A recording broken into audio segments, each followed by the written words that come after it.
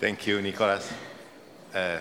First of all, thank you very much for having invited me to moderate this incredible panel, because we have the representatives of the major organization in shipping in the world. So I will not take time to make an introduction, because I think it will be more interesting for you to listen to the four chairmen of the associations. I have a few questions that partly have been already touched during the morning, and some of them maybe are slightly different. And I think they are all in position to answer to all the questions. So let's see how we will discipline ourselves, because we have not let's say, a scaletta, how do you call it in Italy?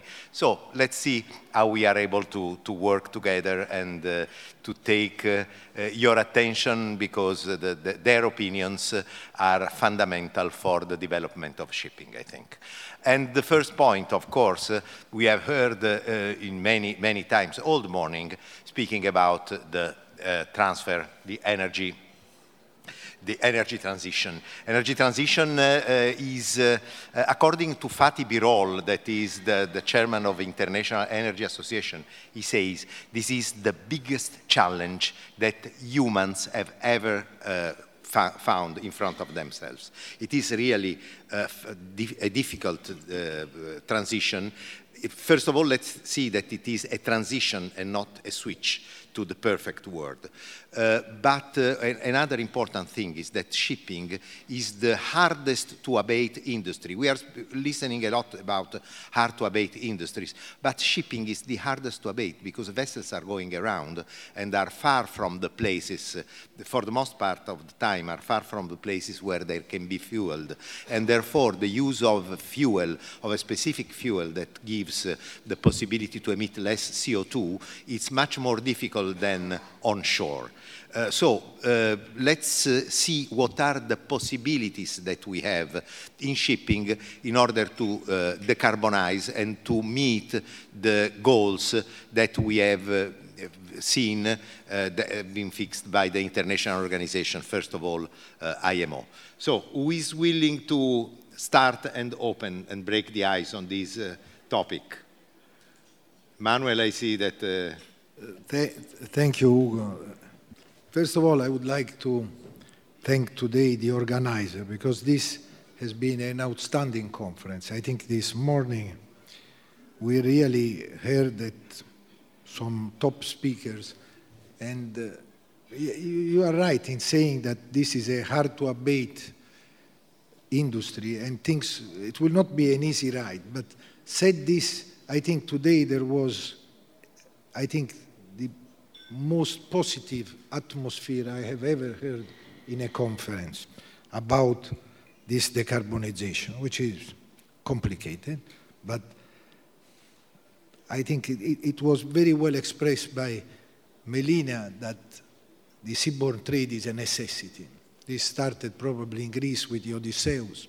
Then after we heard Plutarch saying, navigare necesse est. And then again, nothing has changed in 3,000-4,000 years. We need to navigate and we need to find solutions. Today, unfortunately, solutions are not available. This must be clear. We cannot go and ask for methanol. We cannot go and ask for ammonia. We don't have the engines. This was clearly expressed by Malina that unfortunately we are not building ships and we do not distribute or refine the oil. So this is not our business. So we need a complex and more than even the normal stakeholders that we have. Of course, port will play an important role, but this is, as you rightly said, a big revolution. But in this big revolution, to hear also the Secretary General of IMO giving a determined yes to such a good question that was posed to him, this also explains how positive is the atmosphere. Now, I think we have to understand that probably to look at this, we have to separate probably the short-term things that we can do, some things that we can do in the medium term, and some things that we could look in the long term. Starting from the short term, I think that vessels can become, and even with retrofit, some of the existing vessels more efficient. And I think that alone will save relevant amount of fuel and emissions if they are put in place. Then, of course, building new ships today, we could look at have them ready, especially with the engines of tomorrow, for methanol, for ammonia, for other solutions. The vessel can be built ready to accommodate such engines. But, of course, they can be much more efficient, partly because of the propeller, the design, the paint. There are a lot of things. Probably in port they can be plugged in. There are several possibilities, or they can have some solar panels in certain type of ships. So you can definitely reduce dramatically also the consumption of fuel on the existing vessel. Then if we look, I think another very important point that was pointed out already before is that we should not discourage different solutions, because different solutions might apply to different type of ships. If we are talking about short haulage for small vessels, why not electrical? Probably the battery, big batteries could be the answer in a few years. But we are talking of small ships for small traject. But of course, if we talk then about, it is clear that if we look at passenger ships, probably people are worried about using ammonia, at least in the beginning, because it's poisoning, very poisoning. So probably this could be something not really the best solution for passenger ships, but then we could look at methanol or other possibilities, even biofuels that could be combined with the existing fuel. So there are really several possibilities. We have to explore, and also I'm sure that carbon capture will play an enormous role. We already know that the power of carbon capture will be decuplicated in few years, 2-3 years. And of course that might be necessary in any case, because 100 years of emissions need to be addressed. If we want to go back at the climate with 0.5 less, probably a lot of carbon has to be, in any case, captured in the not distant future. Then long term, we hear a lot about nuclear. That could be also a possibility, because we need a dramatic increase of energy, and probably renewables, who can play a very big role for the electricity, they will not be sufficient to address this case, especially even for the industry that consume a lot of electricity. So I think really we have to look, but the biggest message that we have today is that everybody is positive, everybody is working together, and we are looking, all the skepticism that we had in the beginning, a few years ago, today is not present anymore. And I think also it's very important to note, and probably this also is unique, that the Association of Ship Owners, including ICS and many of our colleagues, have been thinking and advocating these rules even before the IMO. And I think this was the case. We came to a conclusion of a net zero emission probably 1 year before. Therefore, that shows how responsible, and I would say also how much the ship owners are looking to find a solution as early as possible, and of course with the due constraints that we have. Thank you. I think the commitment of ship owners must be brought outside of this room, because I'm sure that in this room everybody is convinced about that. But we should let the outward. As I was saying just a few days ago together, we are preaching to the converted. We need to preach to people that is not yet converted. But sorry, we have not long time. Unfortunately, the time is really short. I would like to ask to the other members of the panel to make some comments. Thank you, Ugo. not talking about tankers, what is available now, if of course we exclude LNG, which is not decarbonization, let's face it, is reducing, but is not, really there is nothing around. What happened, we just saw a French charter who took 5 ships on period, 5 new buildings, which are methanol. And this is the only way I can see it for a tanker owner today to look at a different thing than really fuel oil or biofuels blended in fuel. Because for tramp shipping, by definition, we never know where we go. So either we have already an alternative fuel which is available everywhere in the world, and this is not the case, or we cannot just risk our capital doing on speculation. Let's call it speculation, it's never really speculation. A new building with a different fuel from what we are burning already today. So I think tramp shipping will be the last one to understand what this fuel will be on the basis of the availability of this bunker around. Thank you, Paolo. Grazie, Ugo, and many thanks to Olga, Nico, and the excellent Capital Link team. And I think that ship operators are incredibly keen to decarbonize. I don't think that there's any lack of willingness.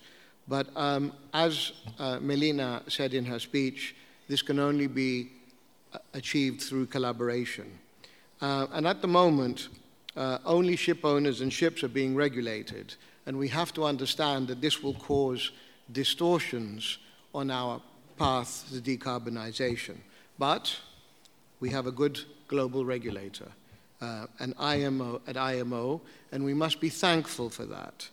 And IMO has set out a roadmap, and it realizes that we cannot fast forward to full decarbonization immediately. And this is really important.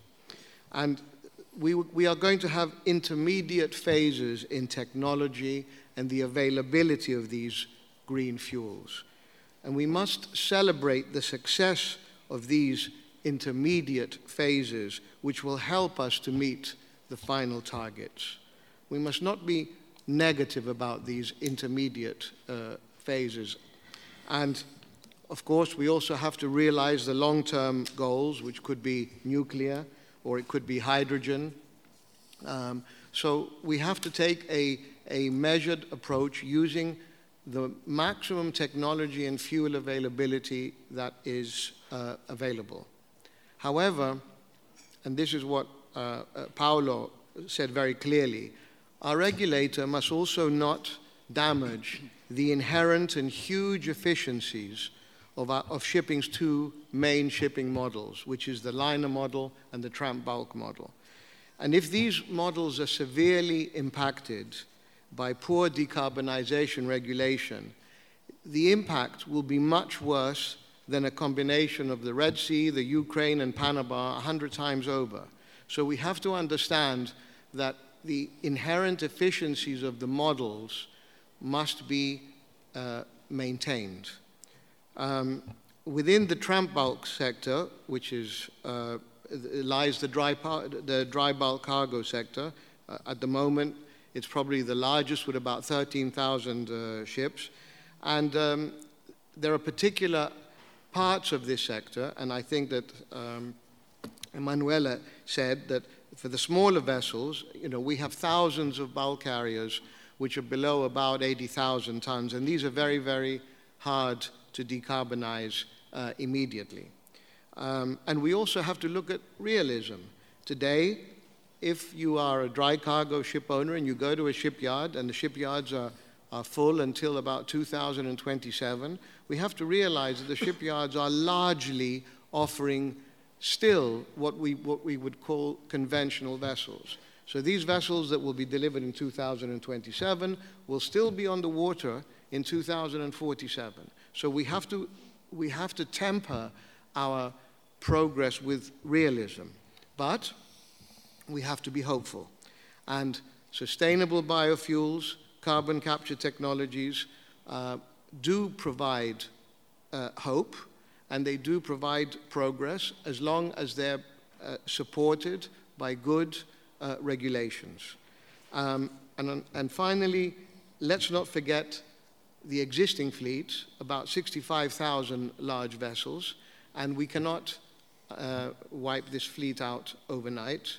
So we have to find solutions that will get us to 2050 in a reasonable fashion.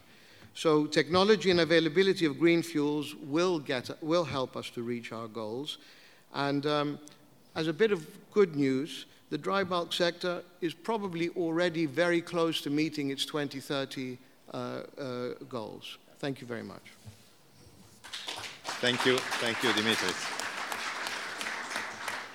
Nikolaus, what is your view? Thank you much. Most said. I will make this very brief. There are three reasons why I'm really optimistic that the 2030 goal will be met. So I continue on where you just left it, Dimitri. First of all, and that is a message we have to bring outside of this room. You said don't preach to the converted, but I find this an extremely interesting message. Our industry already is extremely efficient. I always use this example of the 40 grams emitted per ton mileage by vessels if you take the average of the 60,000 vessels existing. And then we use the example of the jogger who goes 1 mile jogging, and during this 1 mile he emits 80 grams, twice as much when you go do your evening stroll than the shipping industry on average does per ton mileage in emission. I find that an amazing figure, and I wish that everybody in the world would realize that. The second reason why I'm optimistic is that we already came a long way. In 2008, the shipping industry as a whole, and you remember those days, 23, 22 knots, container ship boom, etc., the industry emitted 1.1 billion tons of CO2. Today, that is less. We don't have exact numbers, but we have improved. We have improved mainly by slow steaming, of course not driven by the environmental protection, but by market considerations. But now we have measures in place to protect these savings, CII, EEXI, etc. The fleet is growing, so there's a lot to do until 2030, but according to our expectations, this will be done by efficiency gains, Blue Wispy consortium, operational efficiencies, technological efficiencies, and it will be done by biofuel. So we don't need the long-waited for ammonia and methanol fuels to reach 2030. That is the second round. So the third reason why I'm optimistic for 2030 is that the attitude in the industry has changed. 5 years ago, people were very skeptical about decarbonization, very skeptical about the collaboration with the regulator. We heard Arsenio today, we heard Fortini today, saying that they are open-minded in finding the way how to do this path.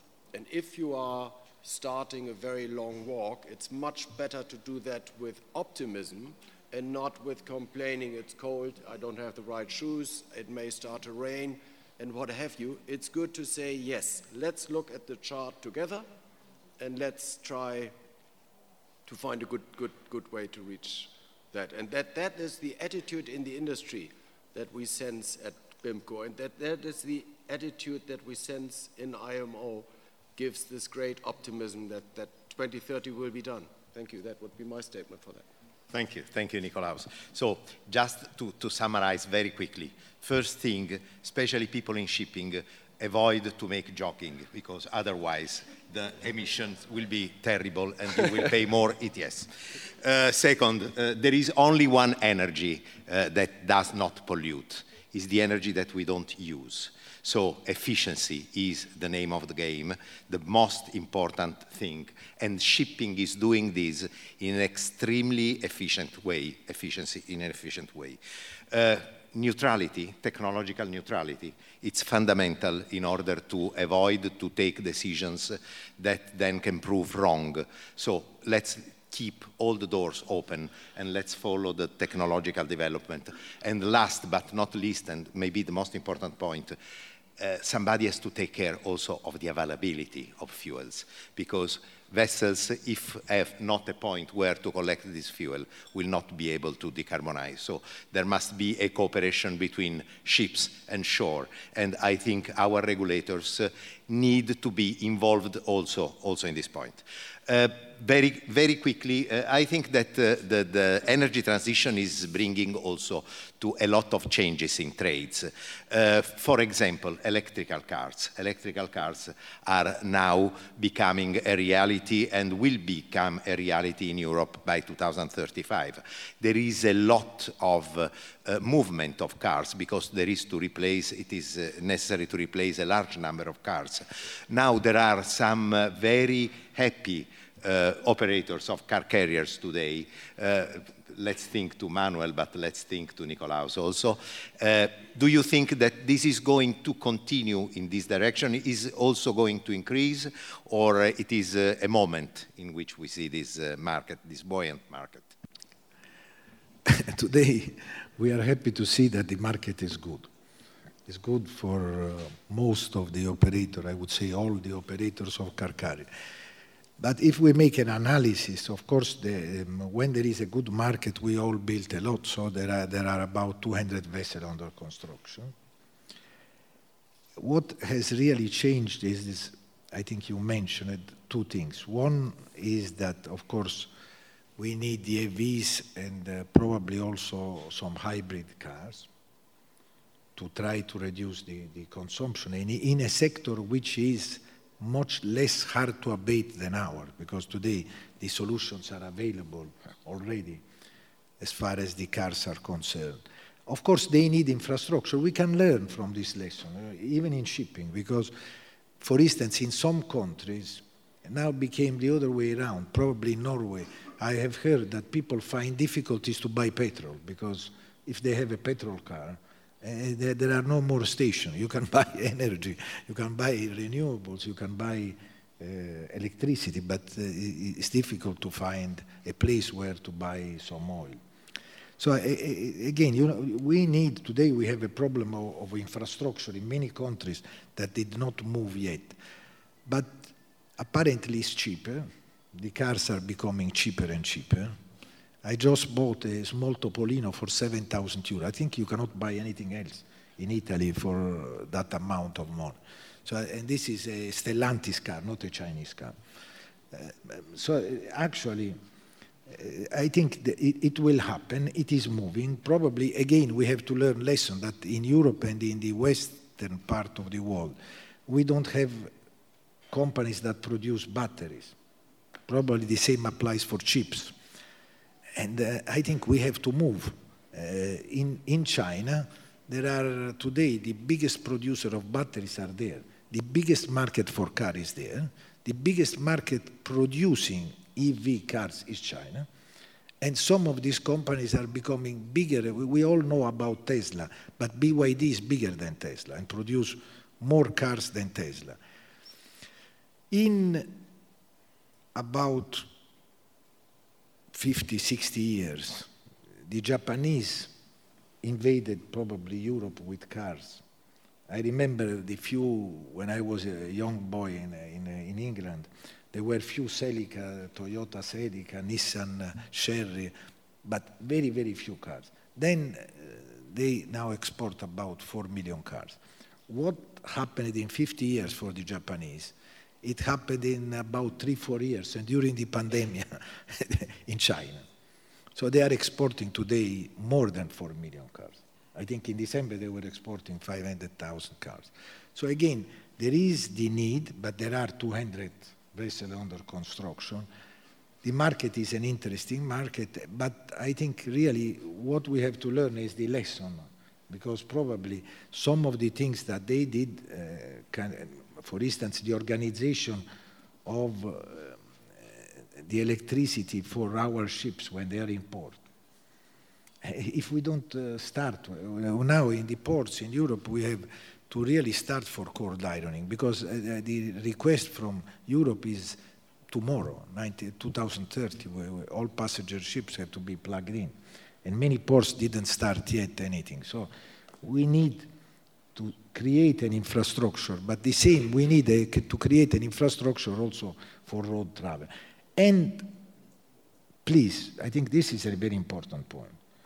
Shipping is responsible for 1.8%, 2%.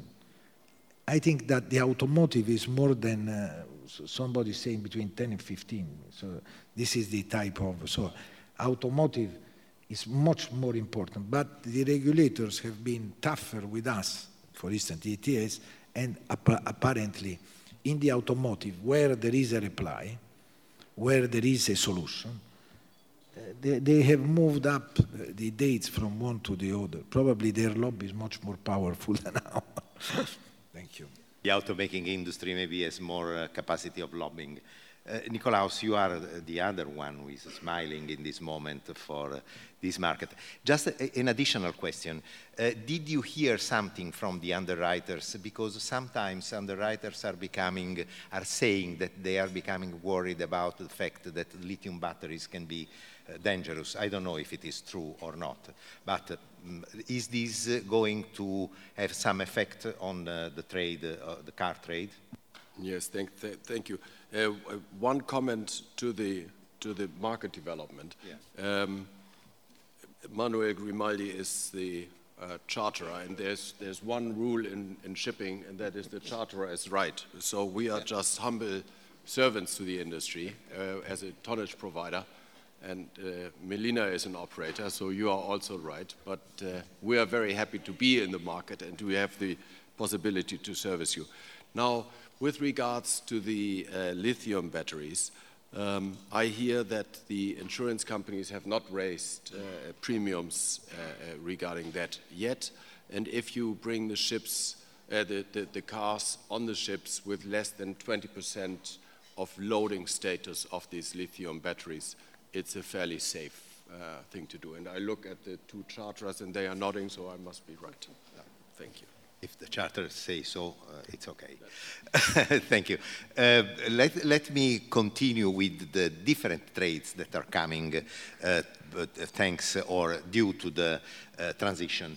Dimitrios, do you think that we will see sooner or later, let's say in the medium to short to medium term, a change in the transport of the major energy commodities like coal, like oil, and how is this transition going to affect also the steel industry, and therefore we will see also some changes in this direction? Thank you, Ugo. I will cover coal, and I think Paolo will cover the oil. So, no, undoubtedly our seaborne coal trade will be negatively affected, and again, shipping cannot predict this in isolation. When will the green fuels become widely economically and safely available to the shoreside consumers and the shoreside industries? We don't know. It will not happen overnight, and every country will wish to provide its citizens with basic electricity supplies, so we mustn't forget that. And coal will still play an important part of the electricity supply for many nations. But on the positive side, the increasing world population will drive demand for other dry bulk commodities like grain, iron ore, bauxite, and others. And this extra demand will partly cover the coal shortfall. And in addition, we are looking at certain carbon capture processes, And in these carbon capture processes, a solid carbonate will be formed. And this solid carbonate, if it's available in large quantities, this will also be transported at sea by bulk carriers. Thank you. Thank you, Dimitrios. And we go to carbon capture because it is one of the important technologies that are fastly developing. And I think this is an opportunity for tanker owners, and this is what I was willing to ask Paolo. And in addition to that, the figures for the transport of ammonia are also really amazing, because the feeling is that by 2050, we will see about 250 million tons of ammonia transported by sea because of the growth of population and the need for more fertilizers, but also because ammonia will become a source of energy for shipping. In addition to that, by 2035, the forecasts say that about 420 million of CO2 will be captured. A part, maybe a large part of this, will be liquefied and transported by sea. So it is an opportunity for tanker owners and how you can face the challenges that are coming from these changes. First of all, I learned this afternoon that more the car carrier operator will be profitable and more the tanker owner will be losing money, because they are moving electrical cars, which are putting us out of the market. So this, my dear Nico, we have to remember. Said that, of course, CO2, ammonia are the commodities of the future. Already the oil tanker community is moving in gas tanker.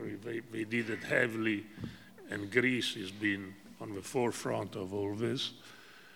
And we are going to see this growing more and more. Of course, will be more gas, less liquid, less fluids, and but for us it's not a problem, because the market, as you say, is going to be of such a dimension that there is a space for everybody. So I'm not really worried about what is going to happen. And oil, anyhow, is going to take a long time to disappear. So what we are doing today is going to be needed for quite a long period of time. So I'm quite optimistic about my colleagues. I am on my way out. But for those ones who are staying in, I think there is a lot of things to do still. I think one of the important traits of liquid CO2 will be also for the production of synthetic fuels, because this is one of the things that will happen and that will solve partly, because it is a transition solution, because if CO2 is captured by emitters, is always added to the atmosphere, but in less amount. But another trade will be CO2, liquid CO2, transported to the producers of synthetic fuels. Now, let me put a little bit uncomfortable question to all of you. I think the digitalization is letting all the shipping companies, is giving them the possibility to be basically on board of ships, because the connection is extremely efficient now, and we can be connected all the time with the vessel. And the information that is flowing from the vessel to shore is letting ship owners to perfectly understand what is happening, and maybe also taking some decisions. But if decisions are taken, this is changing the paradigm of responsibility, because one of the important things is to clearly understand where stays the responsibility for decisions in shipping. Do you think that this digitalization and strong connection is going to change the responsibilities between ship and shore, or do you think that at a certain moment we will have a point where this responsibility will stay on board clearly up to a certain level, and at which level, I don't know?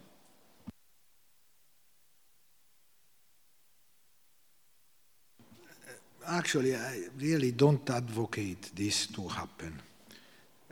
Firstly, because the master on board, he is on the ship, and I think he has to take the right decision. I wouldn't expect that somebody who is remote and is not risking his life that should take the decision instead of the master. Probably in a very distant future with unmanned vessel, probably if this will be the case, probably this will be the answer. But until there is a master on board, I think that he has to take the responsibility and the decision.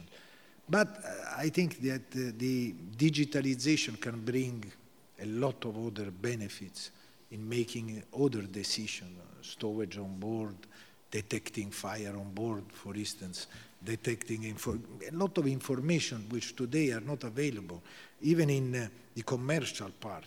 What about selling passengers? Today is all digitalized. They book their own room and they save a lot of costs, so a lot of people in the office. So digitalization can help in making the right decisions, since the data available is much more than what a normal brain can digest.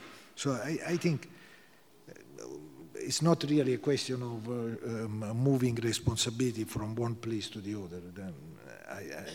I don't think that this would be wise. Thank you, Emanuele. Paolo, what do you think about that? I think it's up to us, in the sense it's up to each company how you organize the distribution of power and the responsibilities. Of course, I started in this job, but we didn't even have satellite communication. We still had the cables, and we're hearing about the ship once every 3-4 days. Today, everything is on real time. There is the temptation from the office of trying to interfere what they are doing on board. I think is a mistake. They should leave them and let them make the decision, and we control them what they are doing. But it's up to us to decide how we want to do it. The tools are there to do a lot of things, but it's still the human being who decides what we want. Dimitrios. Yes, thank you, Ugo. As a technologist, digitalization has a lot to offer. And the technology is actually going to be superseded by this question of responsibility. However, I still think that if a seafarer knows that all this information is going ashore without managing the process, as Paolo says, that seafarer will cease being a seafarer, cease being on that ship for the reason that he or she are on that ship. And therefore, we need to be very, very careful, because a lot of the data that goes on shore is often, the shore side does not have the capacity to process and to control that data, even though we discussed over lunch that AI may help here. So yes, digitalization will shift things, but we must not forget that the people on board must retain the final say. Thank you. Thank you, Dimitrios. We are running short of time. If you allow me, I will put you another question that for me, I think, and it is of great actuality. What do you think is going to happen with these problems of Red Sea, of Suez Canal? Do you think it will continue, and how we can manage this? Well, thank you for taking away the difficult question regarding digitalization and coming up with an even more difficult question. No, on a more serious note, there are three aspects to that.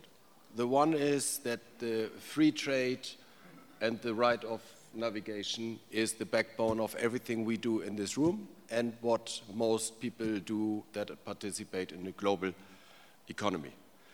The second aspect of it, which is extremely important and sometimes underestimated, is that our seamen are not educated for this. They are not prepared for this, and they are not supposed to run a danger like that. So we have to circumvent these areas, and we do that.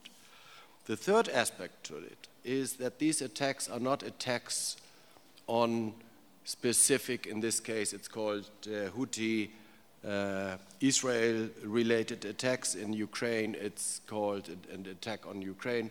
These are attacks on our Western values. These are attacks on all of us, of what we believe and what we stand for. So we have to be extremely grateful to those countries that participate in fighting that, whether some countries choose to do it on a diplomatic way or some countries choose to do it on a military way because they can and because they have the means, is both equally important, but we cannot be divided in a discussion about the necessity to fight that. Now, how long will that last? You asked me.